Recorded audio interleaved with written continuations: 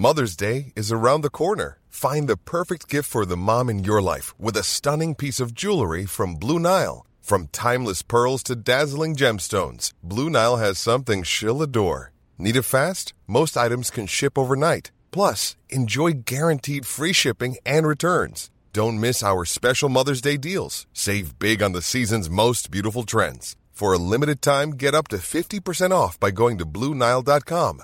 That's BlueNile.com. Hey, it's Danny Pellegrino from Everything Iconic.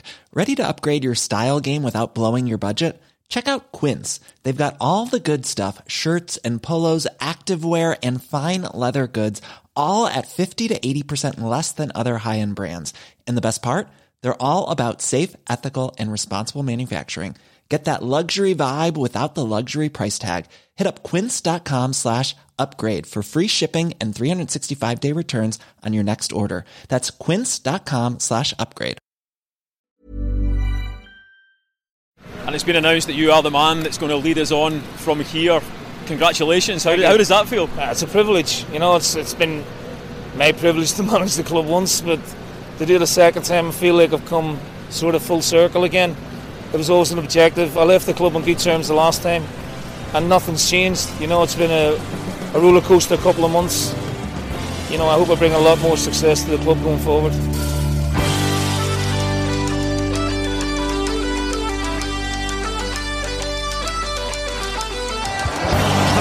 Something happen now. Hooper skips past Weir. Gary Hooper! Born to score goals. Celtic strike first, and we have another early Old Firm goal to get us going. Xavi's header. This is Tony Watt. He's done it. This is the stuff of legend. Blue to take it! It's a goal! Celtic take the lead for Joe Ledley! He has grabbed hold of his derby and takes great pleasure in doing so! Oh, that's broken through for Edouard!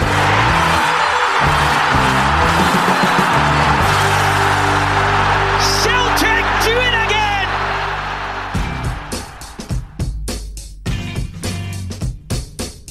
This week, Celtic are back and so are we. It's the return of TMT as we discuss pre-season preparation, European qualification and all the latest transfer news and rumours.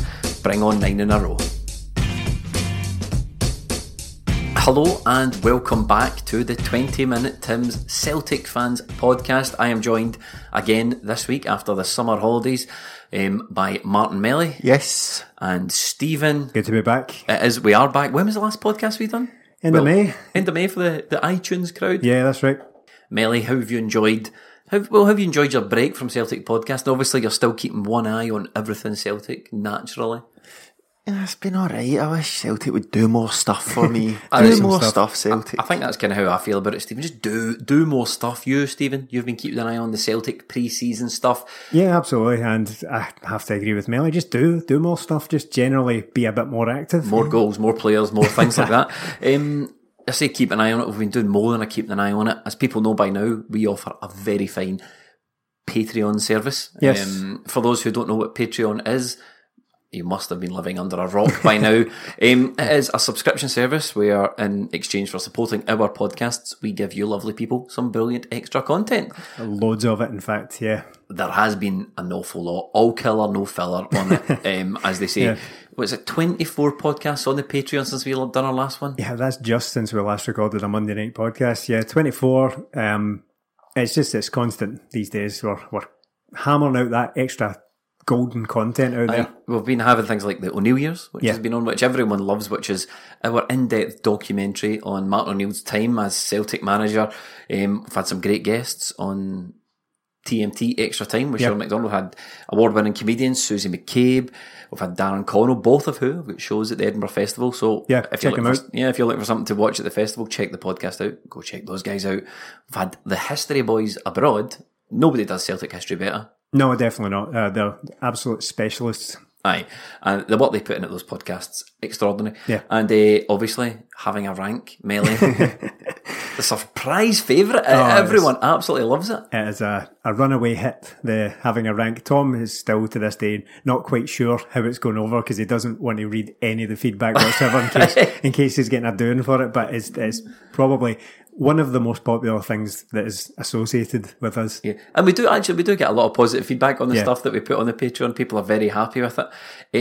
Stephen, do you want to how does the Patreon work exactly? Well, you can head on over to patreon.com/20minutetims where all the details are there. But I would urge you, you're missing out. You're missing out if you're not getting down with the Patreon by now. And it's all Melly about the monthly price of a pint. Yep. Well, you can't really get a pint for that. No, you can't get a pint for that these days, no. You probably actually can't. Definitely not. No. Depends what you drink. And a decent boozer, you'll not get a pint for this. Celtic have had a pre-season. We've had our pre-season. This is us. Up to match fitness, match sharpness. This technically is still pre-season for us. It's really about getting minutes into the vocal cords here and all that. Minutes into your throat. What a troubling image that is. But, let's just slide some minutes into your throat, Stephen. I've been doing some extra work with my own special coach, not Coach Right, Crumbs. right, off your own dime. Yeah. A bit like Mikey Johnson's been doing. Stephen, Celtic had a pre-season. They played Wiener SC, not a real football team. FC Gallen. Heard of them. Yeah, they were a football team. And Rennes, they also played FC Gallen under 21s. But, I mean, that's basically a pub team. We're not really going to talk too much about that. Celtic's collective 3 pre-season games have seen us win 2-1 against Wiener away, a 0-0 draw against FC Gallen, and a 0-0 draw against Rennes. Which of those 3 stunning, spectacular fixtures grabbed you the most? See, I tried to watch the Rennes game. I couldn't make it, but I tried to watch it later on that night. You can't stand the rain? Yeah, I can't stand the rain. But it was... I tried to watch it at the time, but I tuned into Celtic TV, who were very kindly giving us an audio description of the game. There was no video. Like commentary? Yeah. So like old-fashioned day commentary? Over-friendly. Here, Celtic TV. You didn't.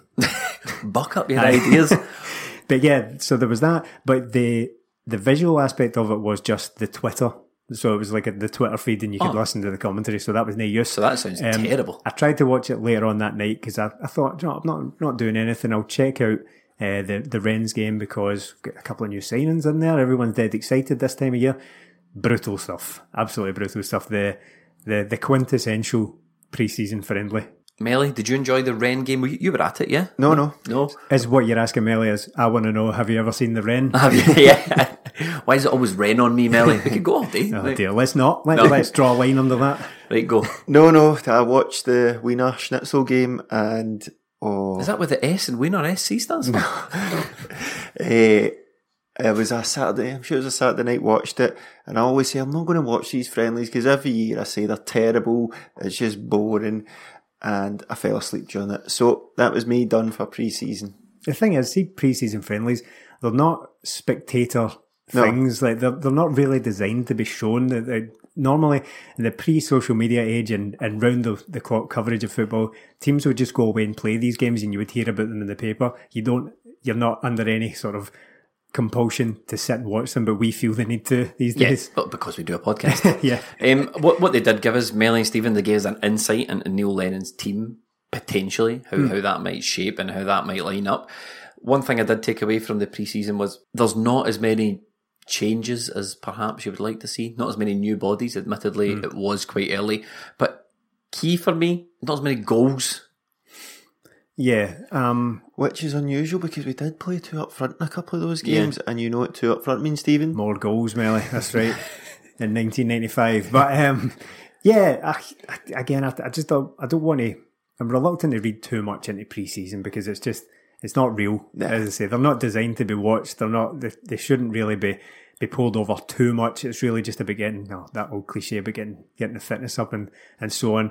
But should it be? Because this is Neil Lennon. He was appointed manager under a bit of a cloud, definitely with a point to prove. You're coming up against basically 2 deaded teams in Rennes at Parkhead, especially that Rennes game. That was his first game at home as manager, albeit a pre-season friendly. You want to show something, Melly, do you not? Even in these pre-season games. You do, but it's difficult with such a just disjointed team. You're making changes there's players coming back at different times because of the international games they played before, so it was a bit all over the place, a bit stop-start. I don't really bother about it, to be honest. There's been a few games where we've won, but Martin O'Neill's first pre-season friendly, we get scudded by Bordeaux at home, didn't we, 4-2, and then played them competitively later in the season, fared much better, so I don't think it really means much. Both teams are making lots of changes. It's just, as Stephen says, to get minutes in the legs. The biggest disappointment is you bring in 3 players and Shved, Bayo, Lewis Morgan come back, all these guys coming back, and that's why you're watching these games, to see new players and to see what these guys who we signed that we're just getting in are all about. And Bayo get injured, Shved get injured, Julien's only played in the Rennes game, Luca Connell the same, and Mboli only played in one of the games before the competitive game started. So it just felt like all this excitement because there was new players coming in, and it just got wee injuries and wee niggles meant we didn't really get to see as much as them as we would hope. Joking aside, I know we talk about how pointless and boring they are and all that, but they are worth tuning into for the likes of new signings. The likes of Luca Connell came in with a decent reputation, but we had to admit we hadn't really seen him play, although he had featured a bit in first team action for Bolton. It's a chance to get to see exactly what kind of player he is, rather than just watching maybe YouTube channels.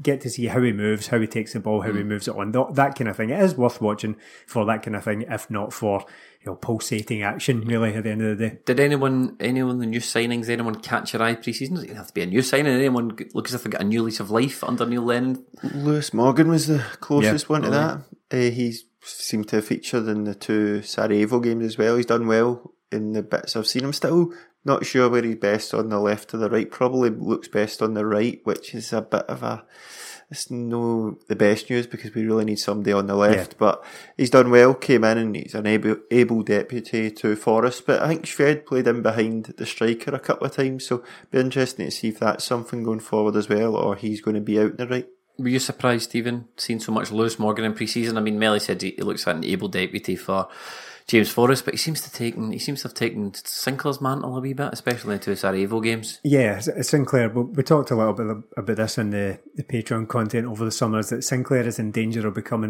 fast becoming the kind of forgotten man of the squad, because in all the transfer window podcasts we've been doing, we've barely mentioned the guy, and he's fallen so far behind these guys. I don't get it, to be honest with you. I don't get it. Top scorer 3 years in a row. Have you seen him? Mental. You see him on Instagram? He's shredded. Yeah.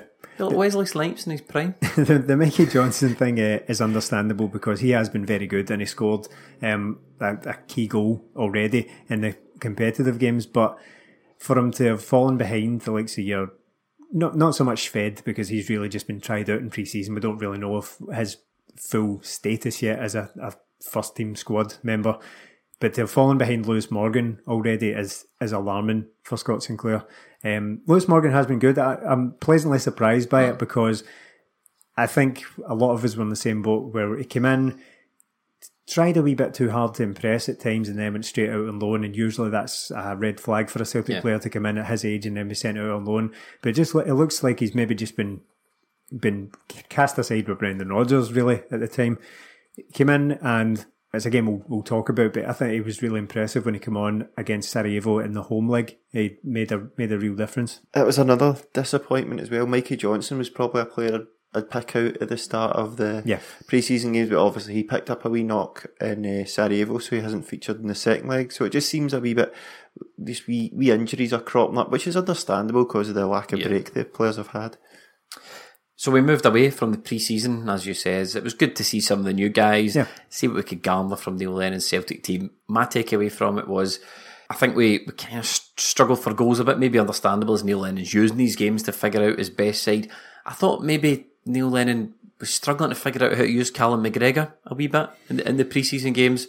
But we moved on to the Sarajevo match that we mentioned, the more serious stuff, the first leg of the Champions League. A match and a round, frankly, Melly, that's Celtic should have no part in. No, but of all the teams we've played in this round over the last couple of years, Sarajevo were by far the best team. Oh yeah, definitely. They were pretty good. Dreadful conditions. Pitch didn't look great either. And when Sarajevo managed to take that lead, you're thinking, oh no, not again. But we got a hold of the match after that, and as soon as we got the equaliser, absolute peach from Mikey Johnson. 3 great goals in that game. I It seemed to settle down, and they didn't know how to play at all. So it was all good. Stephen, early rounds of the Champions League for Celtic mean one thing: near Bitton at centre half. Yeah, you can set your watch by it. It's near Beaton month. Yeah, it's unfortunate, and as we've joked before, it's an absolute cert that Celtic will turn up to these rounds with an absolutely patchwork, bordering on incompetent and negligent defence. It is negligent. Yeah, and it's no different this year. The defence that went into the away leg in particular, the home leg that was patchwork as well. Let's face it. But if you want me to quickly run through the team for the away leg, if you're at all interested, yes. It's Bain, Jozo, Bitton. Scott Brown, Ryan Christie, Mikey Johnson, Odsonne Edouard, Mbombo, Ayer, McGregor and James Forrest. And if you're wondering why I read them like that, it was numerical value. Order, right, okay. The defence, Near Beaton coming back. I thought he was okay in the first leg. I thought Near Beaton I've got no problem with if the game is in front of him and he can just pick out passes here and there, playing as a sort of sweeper, almost like a kind of free role at the back, a kind of just a deep line midfielder rather than an out and out centre back pairing. One of the two of those. I don't really like him as that, but I don't have any problems with him until it comes to the meat and potatoes of defending. I don't think he's a particularly good defender. At times, playing at centre half, he has looked like he doesn't know where he's supposed to be. And I have sympathy with him for that, because he's not centre half. No, he's not at centre half, and he's barely played at centre half. He's barely played football in the last year, and now he's come back, played a wee bit towards the end of last season in midfield, and now he's been shunted back into central defence. I'm not blaming him at all for it. I just don't think he is a centre half, and he's never going to be that. The Mascherano, he's never going to be that midfielder that we put back in defence, and he's going to be comfortable there. I don't see it. Perfectly happy for Beaton to still be in and around the squad. I'm in no hurry to get rid of him, but the thing is, with Beaton, I would like for him to be something. Do you know what I mean? Yeah. It's like, I'd like for him to be more than the guy who's still in the squad and you kind of forget about him when he comes in, plays 6 or 7 okay games towards the end of the season when you're struggling a wee bit. I want him to make a telling contribution this season. Well, I saw him referred to in a match report as Celtic utility man. Yeah. And I thought, I says at your age, the last thing you want to be is referred to as a utility man. Absolutely. Yeah, it was yesterday, Sunday, a wee lazy day, played some Football Manager with Celtic, qualified for the Champions League, unlike some. And watched the This Is How It Feels DVD and the Astana away game. Near. That was absolutely catastrophic. And to think that was 2 years ago, we've had how many windows since then, and we've still not addressed this defence. Well, kind of with Julian, but to think that the defence is even worse than it was back then is pitiful. See, when I saw that game though, the Sarajevo lineup, I thought, and especially the home leg, I thought this is what Neil Lennon is good at a couple of things as a manager, right? We'll talk about that in a minute. I thought one of the things Neil Lennon is good at is building a team out of bric-a-brac. Do you know what I mean? Finding players that don't necessarily belong in positions and shoehorning them in and getting them a game out of them. Like, I thought the role that he found Ayer in that, was it a 3-man defence? He was kind of like a holding right back. He never really went up the pitch. He tucked in a wee bit from time to time. Need that with Mboli. With Mboli, he ain't coming back for all day. He was at number 10 at times during that game. So I thought, I was watching that, I thought, God, well, Neil Lennon's found a wee shape here that works with what he's got. Well, here we are. We're a couple of days out from the 50th anniversary of the moon landing, and are you saying that Neil Lennon, the strides he has taken in his time as Celtic manager, are even more impressive than those first steps onto the moon? Yes, that's exactly what I'm saying. Is this the new literal Steven Gerrard? Yeah. Who wrote that? Gary Ralston. Oh yeah, Gary, okay. No relation to Tony. Right. So Celtic got a pretty good result as far as we're all concerned in Sarajevo. Yeah, it was good to come back, get the 3 goals and settle it down. As Stephen said, 3 decent goals, but I was just looking at the Sarajevo lineup and you think, maybe it's 3 at the back and that could work. You say you had Ayer, Julian and Simonovic. That's decent. And then you can have Forrest and Mboli on the flanks. But it just seems like the squad's so disjointed, because really I'm looking at the team and thinking, are anywhere on the pitch, if we get one injury, we're fucked. Yeah. Because we've got all these wingers, but I'm thinking 3-5-2 might look good. If we're going to play 2 up front, we've only got 3 strikers none of whom are available all the time, and that's due to injury. If James Forrest does alright at wing back, but he's better further forward, and if James Forrest doesn't play, there's nobody else at all. It's strange. I think at the end of last season we were all advocating for a clear out, a massive squad clear out, but the thing is, with that comes a huge deficit in the squad. We need to replace these players with better ones, and the lack of the incomings so far, and I do accept that it's still early, has left the squad awful light. We can talk about that. In fact, we will talk about that. I promise you we will talk about that. Celtic scored 3 goals in the game, Melly. Mikey Johnson. Peach. Screamer. Absolute thunder bastard. Pick of the goals for you? I'd think so, yeah. Odsonne Edouard as well, Stephen, coming up with the goods, picking up exactly where he left off last season. Yeah, absolutely, yeah. And further enhancing his reputation as the main guy, in my opinion, at Celtic. I wouldn't argue too strongly against Mikey Johnson because it was so aesthetically pleasing, but I thought Edward's goal was outstanding as well. It was a nice build-up to it, and a lovely wee cut through from Forrest. Scott Brown having tidied up the breakaway and given it to Forrest and Edward. So patient with that, he just waited for the right time. Defenders throwing themselves at his feet, and he picks his spot, and that's exactly what Edward does for Celtic. He turns up in the big moments. The guy's just so composed for a player that young. I struggle to remember a Celtic striker that's so composed, so assured of himself when he's through one-on-one, especially for the age and maturity of it. There's a lot of players that go through one-on-one. Lee Griffiths is one of them. That's when he's at his worst, probably, when he's got time to think. But Edward, just confidence to know exactly what he's doing. You've seen that when he talked about the penalty against Hearts, when he said, I knew I was scoring. Love him.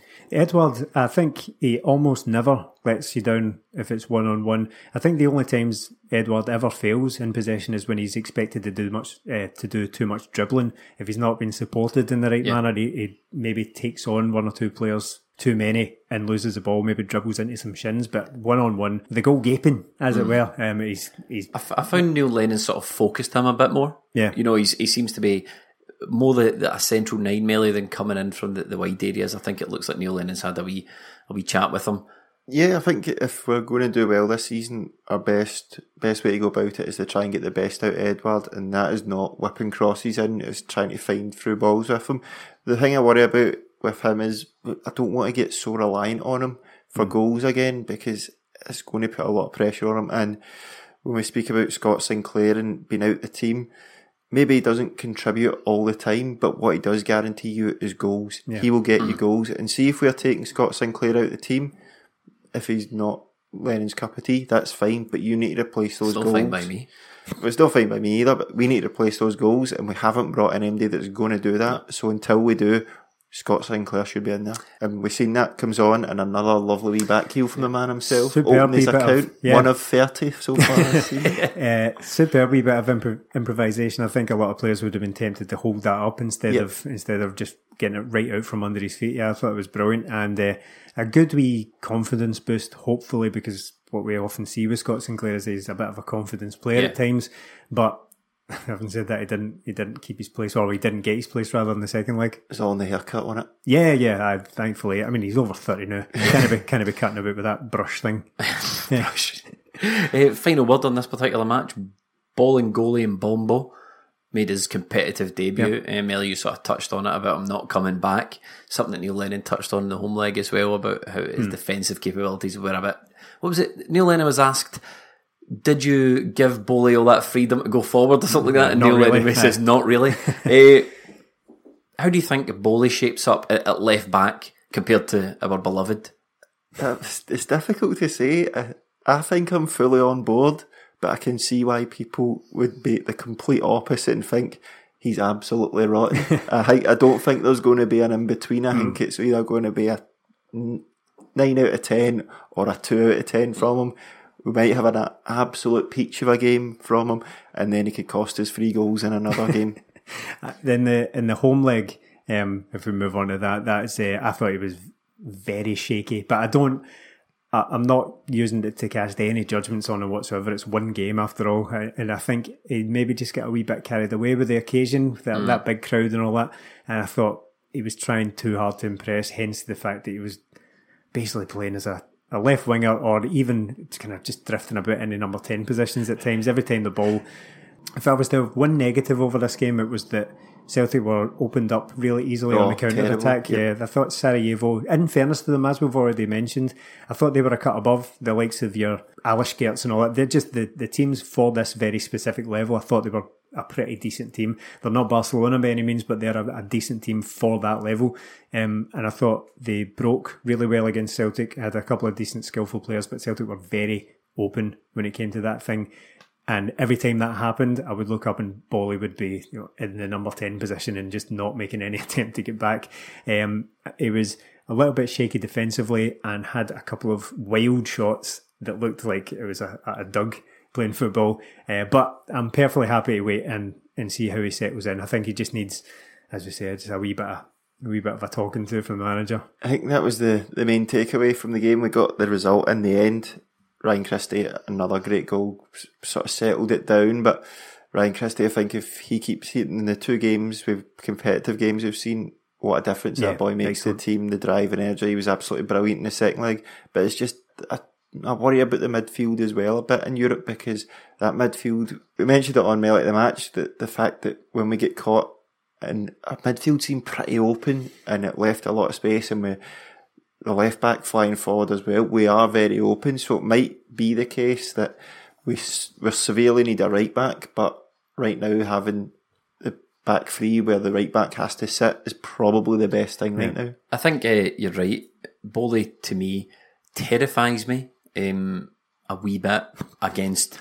I can just see him costing us a lot of goals against really good European opposition. There's nothing... Look, the guy's been in the country a month. He has no idea how Celtic want to play. You know what I mean? So that will all get wound in. He seems decent enough. He seems like... He got injured in the first leg as well, so he's barely trained. But just to finish off on what Melly was saying there, I think a problem is the corners. Now, we've blethered on about corners on this podcast for seasons now, but I think it's going to be a problem going forward if we're so open and vulnerable to counter-attacks. If we're hitting pish corners and everyone's forward and it's only guys like Bolly that are back, I think it'd be maybe prudent to, until we get that defence fixed in the midfield, tightened up a wee bit, to maybe just try and keep possession at corners rather than flinging them into the box and not getting anywhere with them. So, other than that, I thought that Celtic really handled the ties pretty well, given the circumstances. They did. I mean, as Melly said, it's probably the most difficult team we could have gotten in that draw. Yeah. I mean, they were a standard of a good SPFL side, I'd say. They were like maybe, I think they would have put the likes of Aberdeen out without much trouble, I mean, look at it, as an aside here, Scottish teams in Europe are just genuinely embarrassing these days. Apart from, and I don't know, Celtic are capable of a poor result on their own, but come on, can we try and help us out here? Well, it's funny you should mention that, because actually, even though Kilmarnock suffered the most embarrassing loss that they could probably ever have suffered. And by the way, I was tweeting about it from a personal account last week, but if that manager sees Halloween, like, I don't get much ITK, but you can just tell, and someone was talking to me last week, if he sees Halloween, I will eat my own hair. Eat this microphone. Scottish team's got their highest ever collection of coefficient points. Really? Yeah. Yes, because everyone won home and away, apart from Kilmarnock, who lost only one game. Yeah, that's the highest number of coefficient points for a number of years. So Celtic do progress on to the next round, where they can play Nome Kalju from Estonia. Stephen, you and I played the guessing game of how far away it was. That's right, yeah. 1998 miles, Melly. Again, shouldn't pose any problem for us. Well, it should. They should technically be better than Sarajevo, given that it's around the way it works. But that's not necessarily how it works out with that. I think Sarajevo were an unusually good team for that round, and I think Celtic, as I say, handled it very professionally and just got the job done. One or two hiccups along the way, and conceded 2 really unnecessary goals. But as far as Nome Kalju go, if Celtic don't get past it, I mean, it's the big cliche, if they don't get past these teams, they don't deserve to be in the Champions League in the first place. But it's beyond that, and I don't want to look beyond Nome Kalju. I think it's going to get very tricky. I don't imagine an away tie to Estonia is going to be a walk in the park. No, probably not. It might be. Yeah, it might be. I don't want to look past these teams, but based purely on the fact that they've got a kind of slightly funny name. I've never heard of them, but it's like, I think with Celtic's problems in recruitment, and I don't want to say problems in recruitment because again it's still very early, we've still got plenty Doesn't of time. matter, Stephen. We've still got time to get things sorted, but I feel like the walls are closing in a wee bit, and the Walls are closed, mate. yeah, the one or two things that showed up in the first round, they're going to become more glaring the higher the opposition, and I don't think we're going to get away with the likes of, as we say, Nir Beaton in defence and Christopher Ayer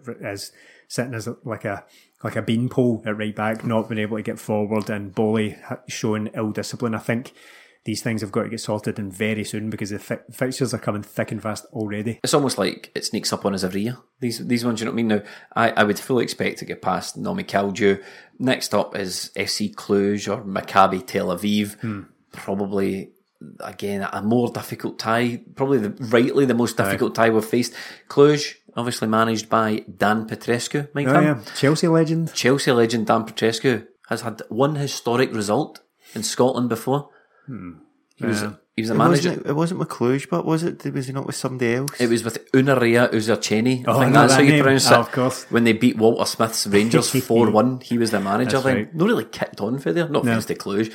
But did Cluj had a bit of dough a couple of years ago? Yeah, they got quite far, didn't they? I think they got quite far. They're one of these teams who have, they've kind of replaced the likes of your Rosenborgs and Olympiacos and all that as kind of perennial, almost European contenders. I don't mean in terms of winning anything, but they're the kind of name that floats around from year to year now. They're kind of they're a known team now.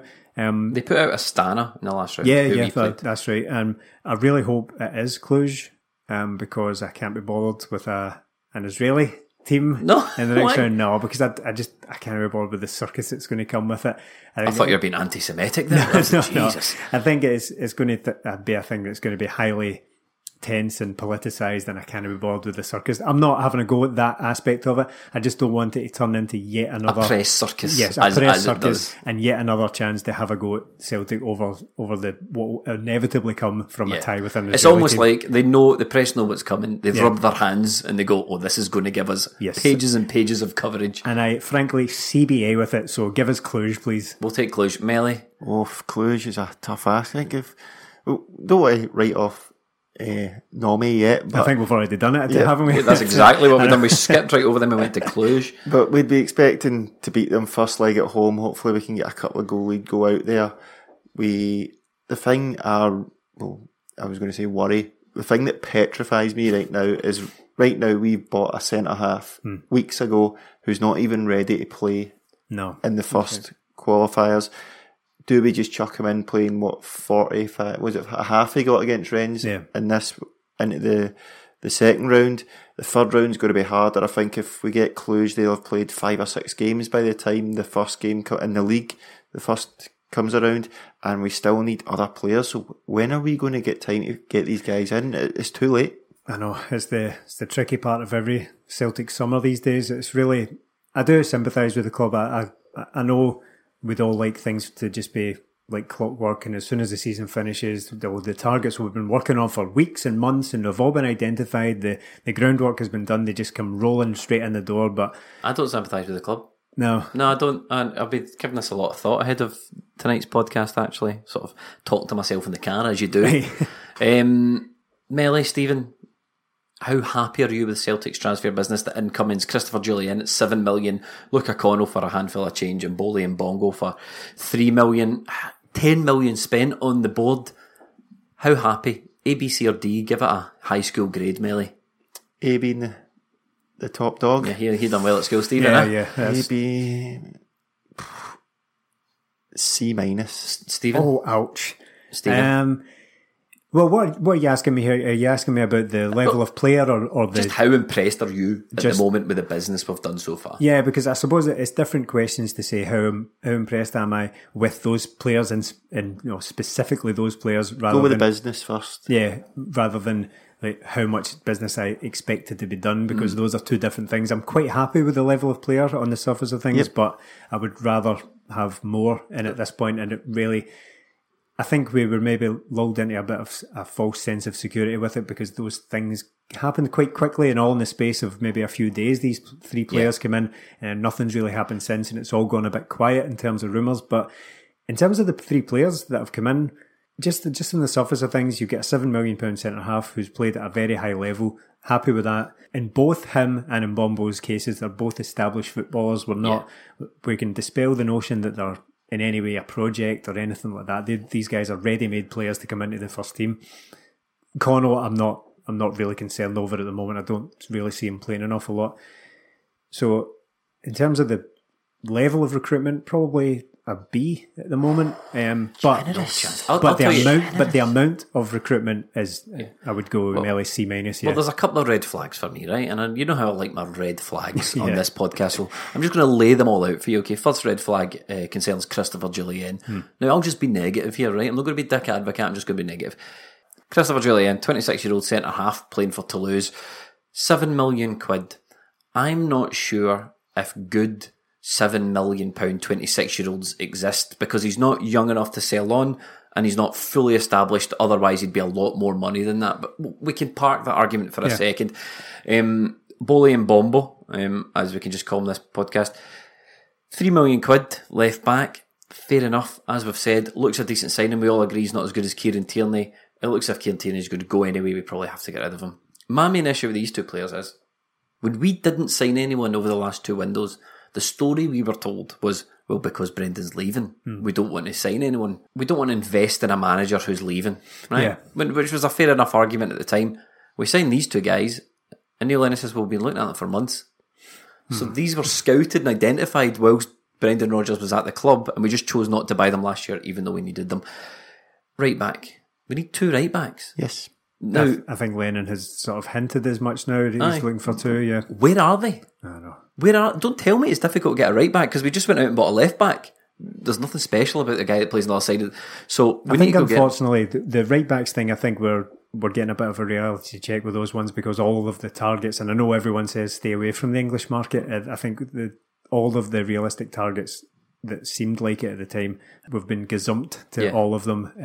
I think there was Tommy Smith. Yeah, that's true. Okay. There was James, wasn't there? Yeah, and the 2 guys from Luton as well. Yeah, Stacey, who they all got reasonable moves and probably and better wages, but probably better money rates. Fine. So I think we've been gazumped with those ones. A good old fashioned tabloid term. I'm just not sure why things are still so slow. I think as you touched on earlier on, Melly, we are 1 injury away now for going out of the Champions League. That's how it sits, because if Edouard gets injured, then, you know, it was great to see Lee Griffiths back in the Celtic shirt. It was really good to see. It was great that he got that ovation. It obviously meant an awful lot to him, which was the point of it, and it's good to see the guy back. But he's not ready for Champions League football at the moment. Mbombo appears to be our only fit left back, so he can't get injured. We have no right backs, they can't get injured. If we get a midfielder, there's nobody. So we're really... Just to pick you up there, Mbombo already has got injured. I know it was very minor, but he already has been injured, so we were almost at the point where we were turning up to the home leg with a defence of Ayer, Beaton, Simunovic and Hayes. That would have been the back 4 for that game had Mbombo not made it back. And that's so these are the we don't seem to be learning. And we went out and bought Christopher Jullien for £7 million. But as we keep saying on this podcast, transfer fees are an illusion. Yeah. So if he cost £500,000, I think people would be kicking up. I think this big, massive £7 million payout is keeping a lid on things, and I don't think we've done the business we should be doing. That was probably the case with Jozo at the time as well, because I think the reported fee for that was 5.5 million or something at the time, and I think everyone got quite excited in it, and that sort of, it tends to placate people a wee bit if it looks like you're spending a lot of money. I'd agree with what you're saying there about the slightly unusual fee for a guy like Jullien, because I'm not concerned about not justifying it and then being able to make money on it, because if he's been sold the Virgil van Dijk journey, i.e. you come in here and play for 2 years, and if you're good enough, we'll move you on to, let's say, Watford, whatever, we can get 15, 16 million pound from him, maybe.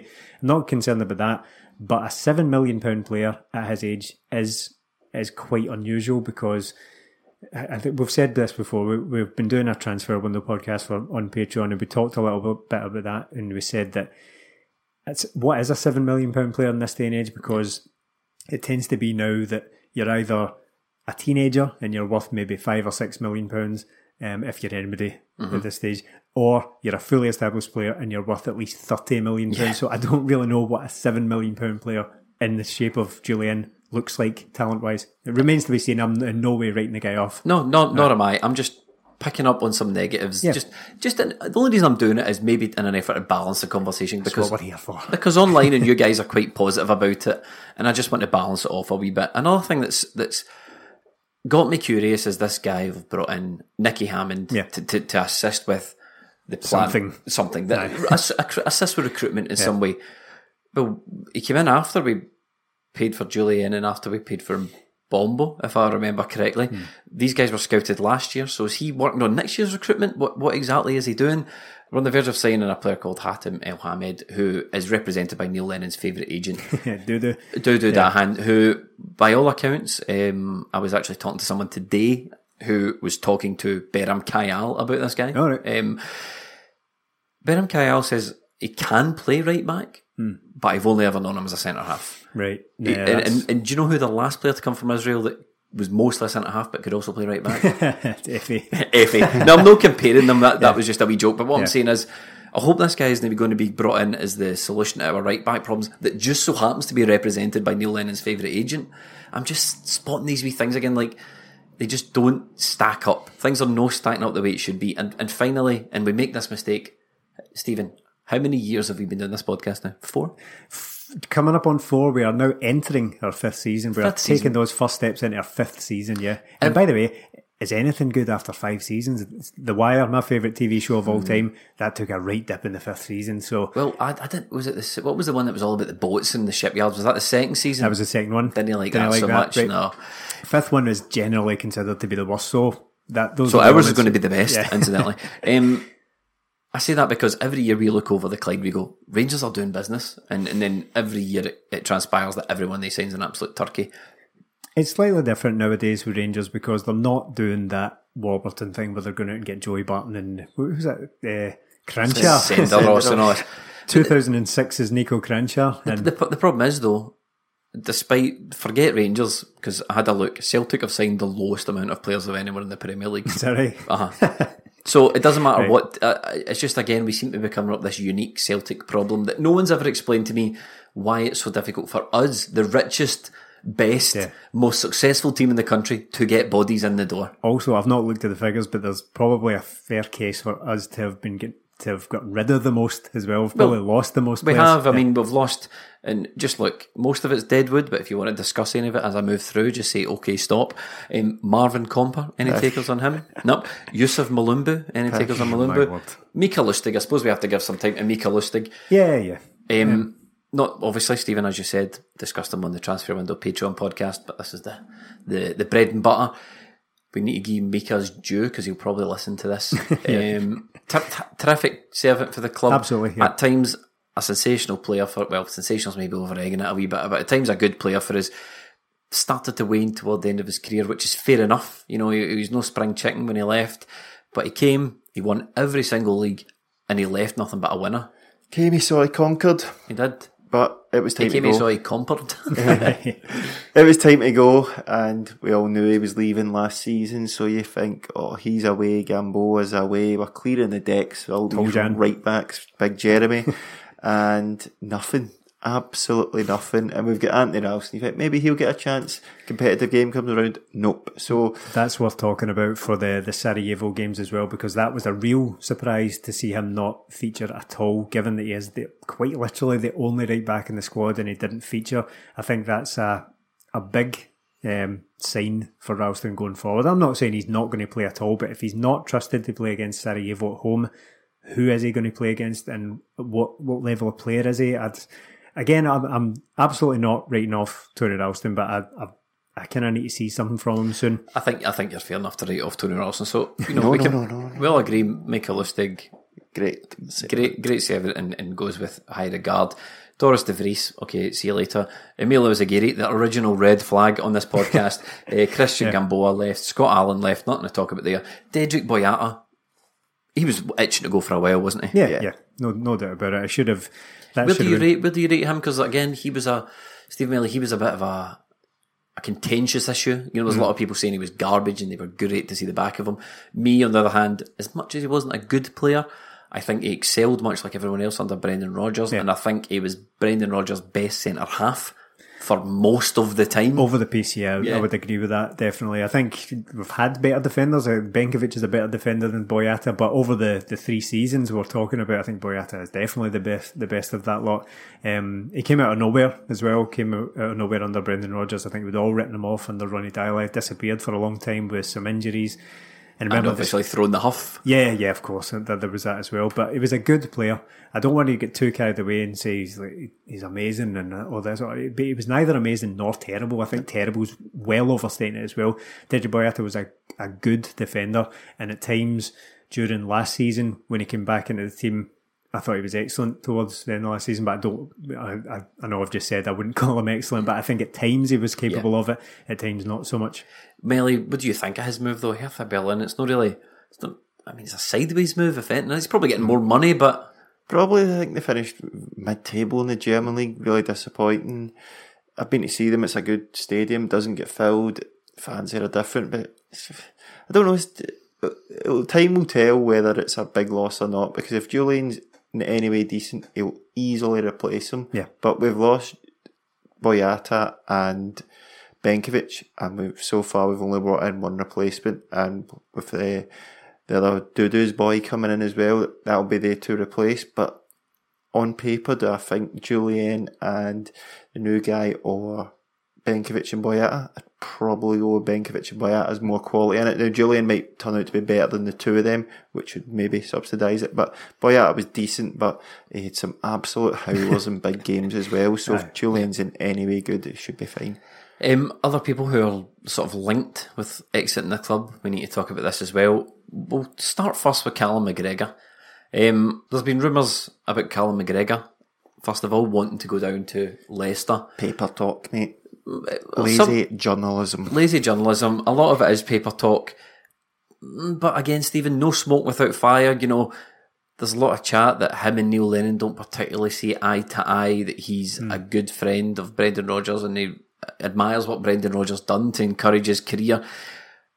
How big a loss would he be if he were to go? Enormous, almost as, I think it'd be a bigger loss than Kieran Tierney. 100% agree with you.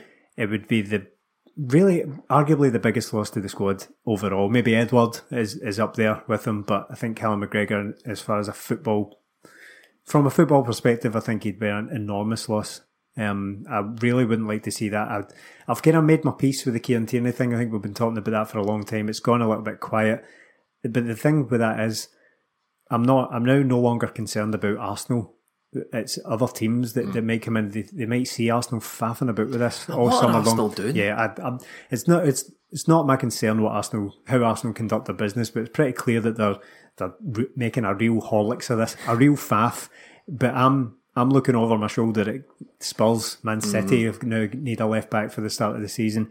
Spurs are supposedly letting Danny Rose go, so it's Arsenal only the be all and end all. Kieran Tierney will be a player in demand. But just to go back to what I was saying about that, Kieran Tierney, I've kind of made my peace with it. I think it's been going on a long time. It's been all very quiet from his point of view. I don't expect him, and he doesn't always to come out and say one way or the other what's happening with it. But I've kind of come to terms with that. The McGregor thing, I think, would be a huge loss. I think it would be a real missed opportunity to not really see the best out of Callum McGregor. We still wax lyrical about that time he spent at the base of midfield. I think it was the best football he played all season. I think for him to go and for us not to see any of that, I think would be a huge loss. Melly, who'd be the biggest loss for you? KT and his proposed move to Arsenal, or McGregor? Why are you asking me these sort of questions? I'm trying to get an emotional response out of you. Just that last bit, just cut it out, because Callum McGregor's going nowhere. We've done that. Do you know what we're going to ban on this podcast, Stephen Melly? He's going nowhere, chat. We got our hands burnt big time with that before. Yeah, that was hilarious. Well, I don't see him being linked with Leicester a lot at all. I think it's just people putting two and two together, because they've just brought in Tielemans. He's brought in the type of players he wants. I don't think he's looking for another midfielder, so I don't see that happening at all.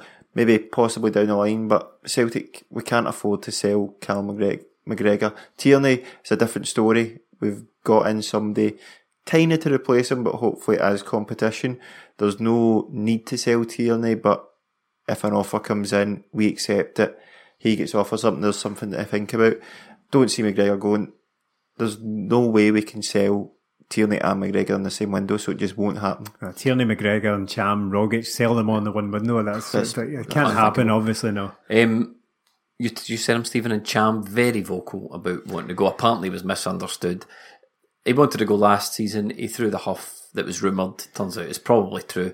You sell him, don't you? Yeah, the thing is, see when that came out about his comments that he'd made about the league not being of a standard, and whether he was misunderstood or mistranslated or not, the thing is, none of us were surprised. Like, when it came out, it's not as if we were going, oh my God, what? And Cham said, what about Scottish football? We were all like, well, obviously he's wanted it for a long time. So much like the Tierney thing, I've made my peace with that. I don't think it would be a huge wrench to see Ntcham go. I would be hugely disappointed because I'd like to see the best of Ntcham here as a footballer, but I don't. At this point, I don't see it coming. You need to wash your hands of Ntcham, don't you, Melly? You're never going to see the best. Oh, here we go.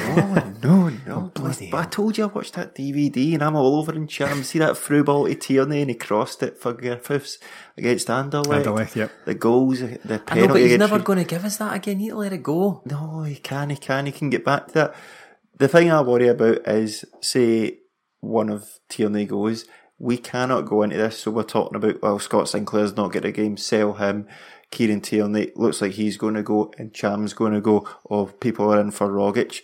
That is quality being ripped from the squad that we are not going to replace. Wales having to replace other parts of the squad. Can't happen. We can sell one big player this window and that's it. Or else you kiss goodbye to the league. I'm nervous about the league, just the way things are shaping up. There's been a few wee red flags, and you can sort of ignore some of them, but as they start to build up, you mentioned Sinclair. I just want to wrap up on Sinclair. I'm worried that what we're doing to Sinclair is that thing where you've got a player in your team who's getting paid too much money. Don't care. He scores goals. I know you don't care, Melly, but I'm saying I think the board are looking at him going, we can maybe get him off the wage bill here, try and find alternatives. Now, good luck finding a 20 goal a season winger on cheaper wages. Peter. I'd absolutely agree with you, and I think Lewis Morgan done okay. He's done okay pre-season, done well in the Sarajevo game at home, but he's not Scott Sinclair. No. He's not. He's not good enough. Aye, that is not a Scott Sinclair.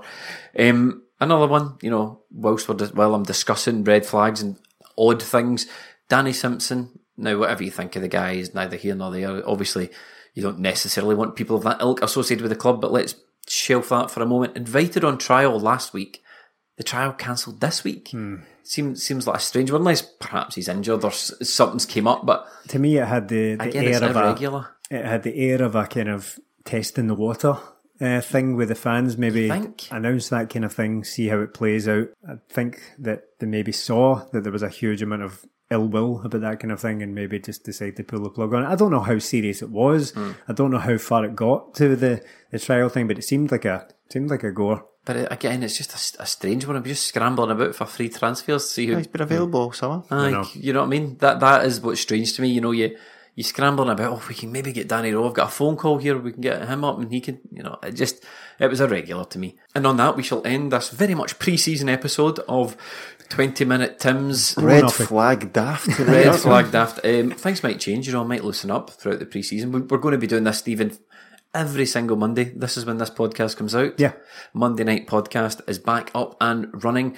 Melly, you mentioned something earlier on called Melly the Match. For those who don't know, this isn't what Melly does, just refers to himself every time he goes to a football game. Hate it. This is our instant reaction podcast where we record right after the game, and you'll be doing that again when? Well, before, during and after. It's sort of essentially live coverage from the stadium. Well, we get together on the way to the game, record a little bit of pre-match thoughts and so on. And there's some audio from in and around the stadium, and then we reconvene after the game. This is coverage for every home game of the season. So that's it. Instant reaction, as it is, every home game of the season, out after the game, available on Patreon. And we've got plenty more great content coming up on the Patreon. We'll release it out over Twitter. We've definitely got the Friday phone in for the treble tier. Put your calls and questions to us every second Friday. And on that, we shall wrap up. You can find us on iTunes, Android, online, Spotify, Celtic News Now app, basically anywhere you get your free podcast. Just search 20 Minute Tims and make sure you subscribe to get it the minute it comes out. Also, if you could leave us a little review, that would be most helpful. We get some funny ones, we get hilarious ones, and we tend to tweet those out if they come with some sort of Office reference. Those are the ones we like. It really helps us. It helps us out quite a lot. So if you haven't already, then please do leave us a 5-star review on iTunes. And finally, as discussed, the Patreon. You can check that out at patreon.com/20minutetims. Thanks for listening.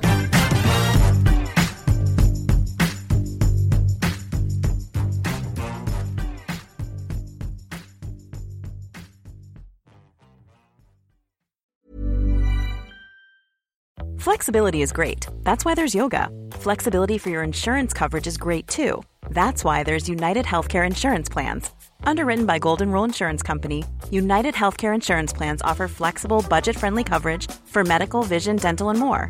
One of these plans may be right for you if you're, say, between jobs, coming off your parents' plan, turning a side hustle into a full hustle, or even missed open enrollment.